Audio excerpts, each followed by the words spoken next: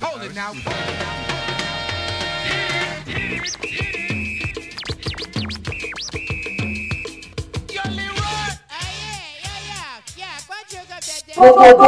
Bonus content. I got my motherfucking files back. This was originally made at the beginning of the quarantine and was supposed to be released after the gamification episode. So right here, what I have is an interview with the man who invented gamification, essentially. He wrote the book, The Game of Work. Game of Work. He's the CEO of Game of Work. His name is Chuck Coenraad. But I will let March me explain and lead into this interview. But here you go. We're going to have more content coming out as the summer comes back. We got the Niagara Falls episode. We got DJ9. We got everything back. PT Cruiser, baby. See you guys in June. It's my junk, it's my holding out, it's my rhyme. Now I see Adam Young in the place to be. The girls are on me because I'm down with my team. A little follow-up to last week's episode on gamification, in which I talked about a book called The Game of Work, which is cited as the beginning of the idea of gamification, which was written by a man named Charles Coenraad. Well, I got an interview with Charles Chuck Coenraad, and we talk about how the idea of gamification evolved from his idea laid out in the Game of Work into what Silicon Valley is now using to affect us all and to get effective measures out of us. It was amazing. It was a great conversation. I'm happy that Chuck picked up the phone. And it's an important conversation for a few reasons. And it's not a standard podcast episode that I would release, so I want to talk about this. I'm speaking to him not just about gamification, but the nature of how ideas evolve. So the reason I wanted to get in contact with him is because he had this very straightforward vision of what not even gamification, he didn't even call it that, of what his idea was for the Game of Work. For you just make work a little bit more like play, and people will be more efficient because they will have constant validation, a little scorecard to look back on, and so on and so forth. It's a lot about good leadership, and I'll just let Chuck explain himself, but this is not just about gamification. This episode is also about the evolution of ideas and how concepts are taken and repurposed through time, and seeing how the inventor of said concept feels about where his idea has been taken. So here's just a quick conversation between me and Chuck about gamification. 2100.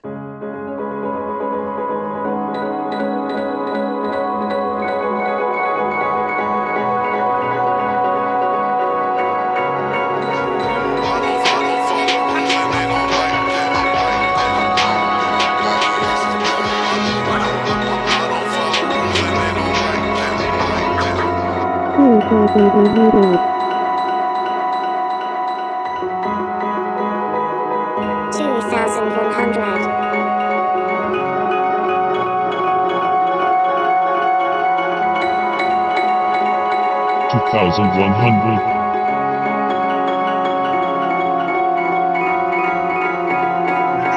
Well, I can't tell you at the time. Can't tell you this time. No, yeah, man. Yeah, I can't tell you about the future. The future. 2100. Yeah, this is Chuck Coenraad. I'm the CEO of the Game of Work, and I'm anxious to chat with Jason this morning. Okay, so last week I did an episode, not last week, like literally a couple days ago, I finished up my episode on gamification. And talk to me about your involvement, because you're quoted as being the father or the godfather of the idea of gamification. Grandfather is what one of them said, which I didn't understand. I was like, why not say father? But go on.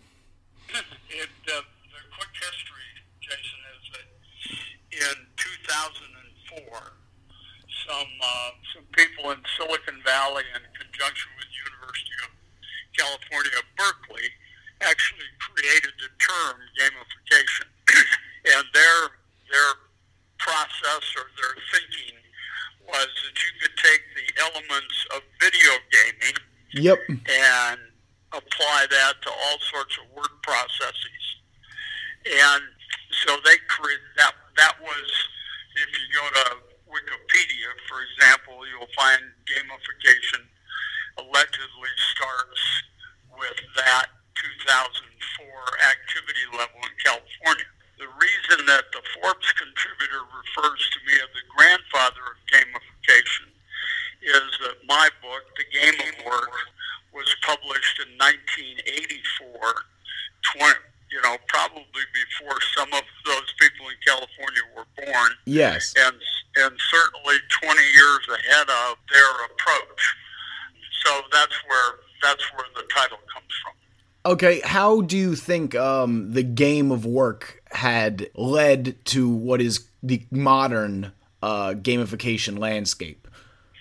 Well, there's a couple of elements. First off, the Game of Work is based on bringing the elements of recreation into the workplace. So we have people, and the tagline to the book was, why is it that people will pay for the privilege of working harder than they'll work when you pay them?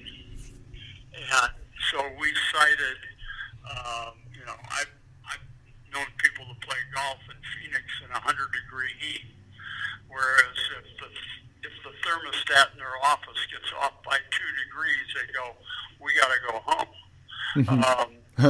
Okay, so, and you can take that, we could spend an hour with examples of that, but, Yeah.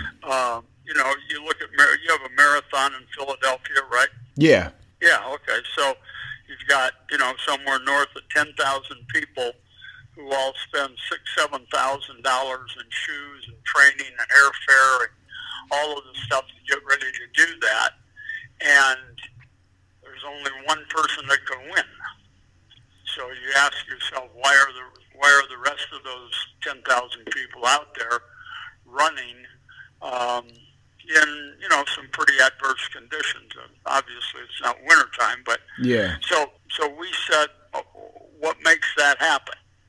And we figured out that there are 5 things that we call the motivation of recreation that drive that behavior. I think I have them in front of me. Is it clearly defined goals? Right? Followed by better scorekeeping and scorecards. Right? Followed by more frequent feedback, then a higher degree of personal choice methods, and consistent coaching. You got it all. You got it all. Now, what we've learned from our work since the book was written, and we were actually engaged in the work for 10 years before the book came out, is that the feedback is really the most important element. So if you and I go to a tennis court and play, 5 sets of amateur tennis, we're going to hit the ball somewhere between 600 and 700 times. Okay. And we're going to get feedback every time we work. Okay? Yeah, that makes sense. And appropriate, here's the other thing we know, is that appropriate feedback for the human spirit is a daily nutritional requirement. Meaning what? Meaning that every one of us needs to get a certain amount of recognition, acknowledgement that we are somebody, just something that says I'm okay, that you appreciate the job I'm doing, that really makes sense for me to be here and to be engaged. Okay. So if you talk to people under the current COVID-19 situation that are working at home, one of the issues is that social distancing also decreases the amount of emotional reinforcement that I get on a daily basis. That's true. So I can't go to the water fountain. I can't go to the coffee machine. I can't. I'm trying to get my work done, engage when I need to, and it's one of the reasons why almost all of us would prefer video conferencing to simple phone call. That's true. And so what the Game of Work is, and this is what the gamers of And at the core of the game of work, what we would create inside a company that we would work with is a culture of appropriate feedback. A culture of appropriate feedback. Okay. Right. And part of my cough right there. And I hear you say the problem with the gamers. Are you saying that there's a bit of a split between your original the game of work theory and the gamification methods nowadays? Yes. Okay, could you expand upon that, please? Sure. So, for example, one of the things that gamification makes a big deal out of is leaderboards. So we're going to take, I got 55 people. Oh, I'm familiar. Yeah, okay. Like leaderboards. I think everyone gets the concept of leaderboards. Yeah, well, the problem is that they're anti-human. Anti-human, you say? Yeah, it's contrary, because here's the point. Jason, if you take 50 people and put them on a leaderboard, you're going to have 3 people that are going to be contending for the top spot. Yeah. They're essentially motivated by that, right? The rest of the people on that deal think it's the dumbest idea they've ever seen. It's true. It's very I'm so happy to hear you say this. Yeah, and the problem with it is that there's no way to win.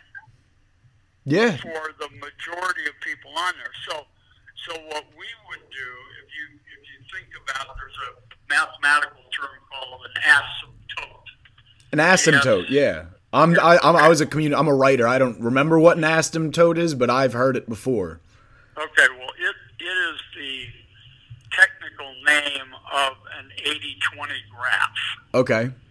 So if you take a leaderboard and put it on an XY axis, you're going to get this curve that descends from upper left down to lower right. Okay? Yep, I'm familiar. All right. So, and if you do that, the understanding behind the asymptote, the 80-20 curve that goes with it, is that if you've got those 50 people on there and they're all a data point, that you'll have 20%, those will be the top 10, and they will all be above the curve average. Okay. The other 80% of the people, the other 40 people in the population, are going to be below average for the group. Mm-hmm. Now, having something posted on the board that reminds you that you're below average is really not very motivational. Yeah, that makes sense. Okay, so the other part of it is that people have been trying to measure human behavior probably since the 1870s in the Industrial Revolution. Yeah, and I'm sure it goes further back than that if you look deep into history. But yeah, they've been trying to increase productivity, proficiency, and measure human behavior all the time. It's always been an objective. Yeah, so we've spent millions of dollars every year on wage surveys and making sure that our compensation is, quote, at market or realistic or some other goofy term that says we're not too far out of whack. But we've spent, except for maybe the work we're doing, we've spent very little time focused on how do you identify human contribution. So if I'm going to pay whatever I'm going to pay in a manufacturing environment, $18.17.38 is my average hourly rate. We got it all over that. We got books on it. We got HR associations. But when we get over to the idea about what do I get for my 18.17.38, then we kind of go, well, kind of depends. Some days they're motivated, some days they aren't. We get into this whole mealy mouth rationalization for the fact that we really don't know. So what happens is that people historically have sort of behaved, and this is why I'm a little unhappy with what gamification has become or what they made it into, is that there's a certain element that we're going to sit up here like scientists in our lab coats, and we're going to watch and see if we can make the rats run faster. in the maze. Well, we're already seeing that. That is the modern. I was this is the exact reason I wanted to talk to you. So, I like to imagine. Sorry, I live in Philadelphia, and I'm looking out my window on April 2nd, and I believe I see snow. Oh my! Yeah, sorry. I'm looking out my window at 8,000 feet in Utah, and I can definitely see snow, but we kind of like it that way. Well, I'm just befuddled. Just in the middle of a pandemic, it's sunny outside. I haven't been outside yet.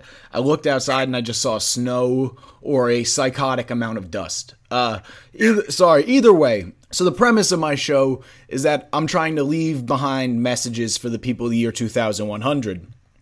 And the angle of gamification I looked into was more of the modern take that you're talking about, with what it has turned into in my lifetime. I'm only 24. When you wrote that book, I wasn't even alive. So, and the kind of concept of why I wanted to talk to you is because this idea came from you. Like the game, what's it called? The Game of Work started with you, which kind of kicked off into what gamification is. And now gamification is kind of in everything. The methodologies are being used. I've used gamification as a marketer on the public, as an advertising technique. It is used in Silicon Valley to design algorithms to get people to play and engage more with technologies. It is used all sorts of ways. And the reason I wanted to ask you this is because Darwin came up with all of his theories. And then what happened with Darwin's theories is people began to rapidly apply Darwin's theories to other assets of life. And it kind of made a big mess of things. And you have people quoting Darwin in Congress to talk about economics. You have people doing it for all sorts of reasons. And I always wondered, like, what do you think Darwin would think about how his legacy is used? And you are someone who is in the very shoes of, you came up with this idea and you're watching it transform. And I just want to just get to know what you think about any of how it has been taken on. Well, I think, and so let me just follow the thought we had a minute ago. And so what we did with Game of Work is we said, no, we can't sit up here in the ivory tower and try to push people's buttons to elicit more work out of them. We've got to take our lab coats off. We've got to get down and realize that one irrefutable research point since we've had leaders is that the way people feel about an organization and their job is primarily dictated by the way they feel about the person they report to. Yeah. Or as we would say in our language, how they feel about their coach. Yeah. So, you're in a situation where you've got all the benefits, you've got 401k, you've got pension, retirement, stock participation, the rest of it. If you're working for a jerk, you're in a jerk organization. And all the research, from Gen X to Gen Z to Gen Y, all of the stuff that successive generations have asked for in terms of a work environment are very closely represented by the 5 principles of the Game of Work. I want frequent feedback on what I'm doing. I want to be recognized for my contribution.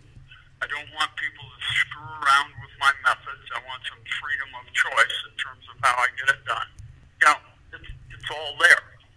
And so I think if there's a lesson that you want to leave for the people at 2100, that it is that we've been struggling with, in 2020, we've been struggling with this for 140 years, documentable.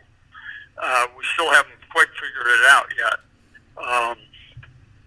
And they're probably going to have the same problem in 2100. Well, and the one of the biggest things that that you continue to harp on is A, that it has to do specifically with work and a work environment and bosses and how, like an occupation. It has nothing to do with the creation of algorithms. It seems like what you're talking about is so much more pure and specific. Like you're talking about giving people the correct work environment, giving them feedback so they can improve, yada, yada. And then people have taken those principles and applied it to other things in an attempt to engage the public in a more efficient fashion. Well, and the thing about being principle-based rather than procedural-based is that the principles work all over. Well, yeah, I understand it. I understand the model, and I get it. I think it works, and that's kind of the problem, is that it's working in these minute little ways where constant feedback from YouTube and Google and Facebook feed you this more and more extreme content in an attempt to get you to engage with it more, and then they get data, and then they sell it, and then they turned it into a profit model. Yeah. No, it's we're surrounded, and we seem to be growing increasingly in this direction. Yeah, and you know what's eerily reminiscent? So you mentioned a scorecard. These data banks that are collecting everybody's clicks and what they're doing is essentially a scorecard. Oh, sure. The difference, and you see gamification advocates would say, oh, man, I'll tell you, metadata, mining data, hyperdata, man, this is the way to go.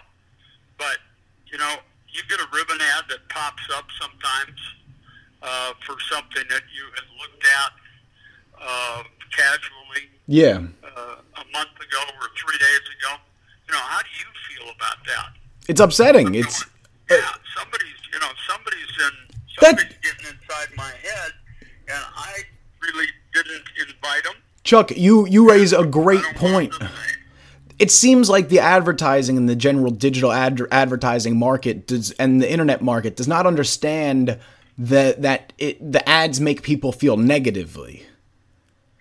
Not to mention politics, but it's what both Tom Steyer and Michael Bloomberg tried in this election cycle. They just said, hey, we'll buy all of the ads in the world and then they will love us. And it proved to not work. Sure. And it's, Sanders, early runner, promising all kinds of things that there is no way in hell that we could possibly afford. Oh, well, we won't get into that. Get into that. But my point is, he understood his audience. I'm not gonna get political that way with you. But yeah, because I am said audience. Yeah. So, but the issues are that if you're going to be truly motivated, you've got to be okay with the rules of the game. Because one of the things about consistent coaching is that you don't change the rules in the middle of the game, which is that. It's also true. So in order to have real buy-in, if you will, you've got to have those 5 principles in place: clearly defined goals, scorecards, choice, etc. So that's why sort of the track record of the Game of Work and the companies that we've been involved in always see an immediate improvement in productivity and continue to sustain that sort of long after we're gone. Yeah, and one of the things that it also struck me as relatively important is that it said it took you 10 years to even get the data to write the book.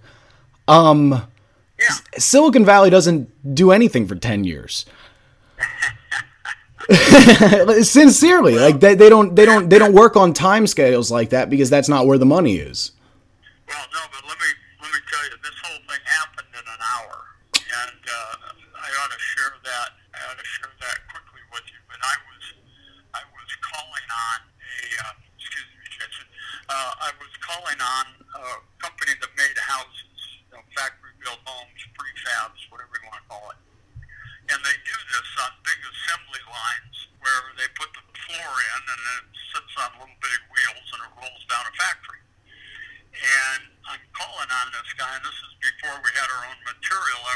showing a box of stuff that was put together by a company in Waco, Texas. Mm-hmm.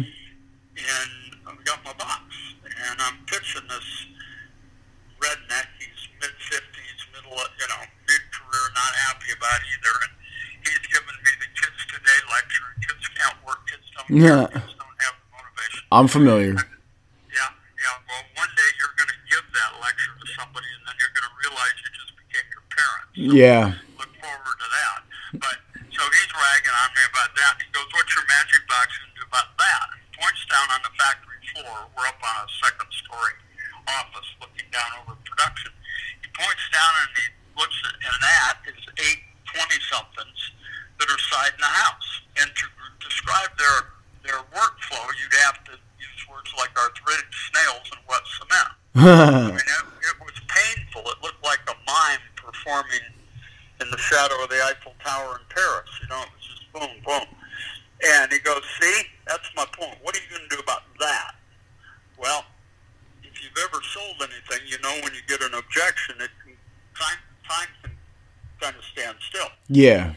And it was early in my career, and I really didn't know what I was going to do about that. And then I got rescued by lunch. Because the lunch bell rang. Saved by the bell, literally. That literally saved by the bell. Good, I'm going to put that in the next time I tell it. And these 8 guys drop those hammers like they're electrified, take off like somebody hit them with high-voltage cattle prods, and on a dead run, go from arthritic snails to a dead run 50 yards down the factory floor to where they find a basketball hoop. Oh. 4 of them are peeling their shirts off, and they play for 42 minutes. Not paid, remember, not paid. 42 minutes of their lunch hour, their own time, no scorekeeping, just no chilling. Official, no scorekeeping, no strategic plan, no performance appraisal, none of that crap going on. 42 minutes. End of the 42 minutes, by magic, the game stops. They know the score. 4 of them are happy. The other ones are they're all sweaty. Yeah. And they pick up their sack lunches and their Coke, and they start walking back. No reason to hurry. Start walking back to the workplace. 1 o'clock, back on the clock, being paid arthritic snails, wet cement. Yeah. That's the hour. That's the epiphany from which came the game of work. Now, we had to do a little, thinking about it after that. But I sat there literally mesmerized for an hour, and I looked at the redneck, and I said,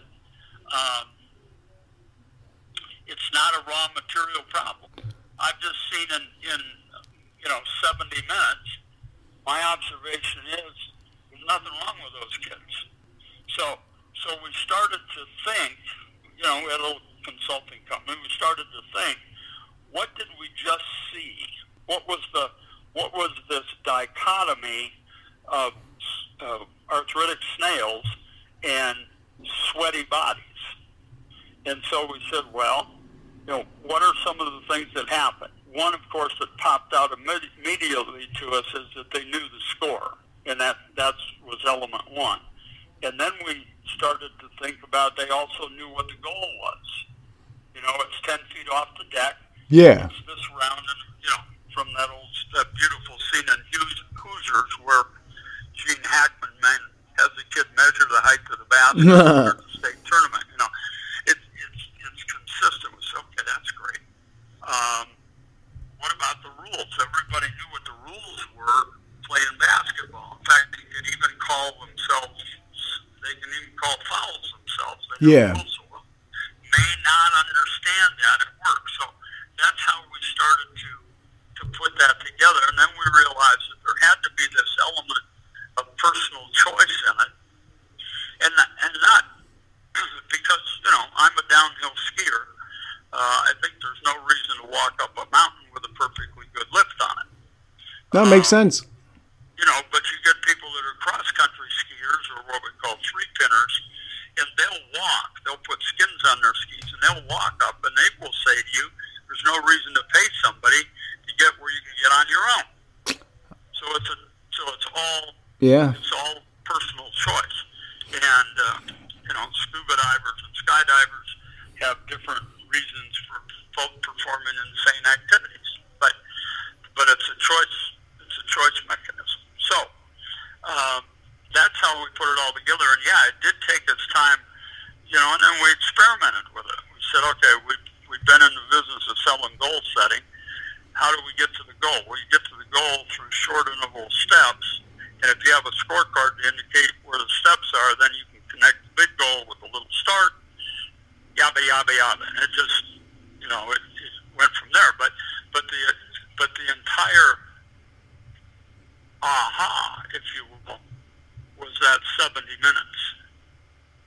No, I get it. I'm happy to have the origin story. Yeah.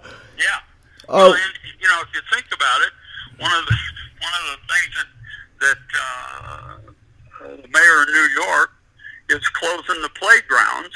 I mean, think about this, right? We had a national epidemic, with thousands of people dying on a daily basis, and the mayor of New York City has to close the playgrounds because the desire to be out there shooting hoops is so strong. It's true. They in my neighborhood, me and my friend, we were playing 1-on-1. We had to jump a fence. We went back the next day, and they put pins through the hoop. So literally, yes. Yeah. It's like a need. I'm not going to take up too much of your time. Do you have anything to say to the people of the year 2100? I think that the most important thing in our lives, both in life and in business, is really based around the way we treat each other. And the most important thing that you can do to somebody in your family or in your canasta group or your bridge tournament or whatever is to help them feel better about themselves when they're around you. No, that's wonderful. Well, thank you for picking up the phone. I wish you nothing but the best in Utah during this unsightly pandemic situation. How are you holding up? Oh, we're fine. We're all, there's just two of us, and we're here and sitting in our cabin, not cabin, but our home, and we have a beautiful view, and right now it is snowing again, and the only thing, and here's the point, what's the worst thing for me about the pandemic? They closed the ski resorts early. That's a nice life, man. Well, stay safe, and I wish you nothing but the best, Chuck. Thank you. Yeah. Lottie-dottie. Lottie-dottie. Lottie. Lottie. You know what? Yo, peep this. Lottie-dottie. We like to party. We don't cause trouble. We don't bother nobody. We're just some men that's on the mic. And when we rock up on the mic, we rock the mic. Right? For all of y'all, keeping y'all in health. Just to see you smile and enjoy yourself. Cause it's cool when you cause a cozy condition and that we create. Cause that's our mission. So listen to what we say. Because this type of shit, it happens every day. I woke up around 10 o'clock in the morning. I gave myself a stretcher. I'm morning yawning. Went to the bathroom to wash up. Had some soap on my face and my hand upon a cup. I said, mirror, mirror on the wall. Who is the top choice of them all? There was a rumble-dumble. 5 minutes it lasted. The mirror said, "You are, you conceited bastard."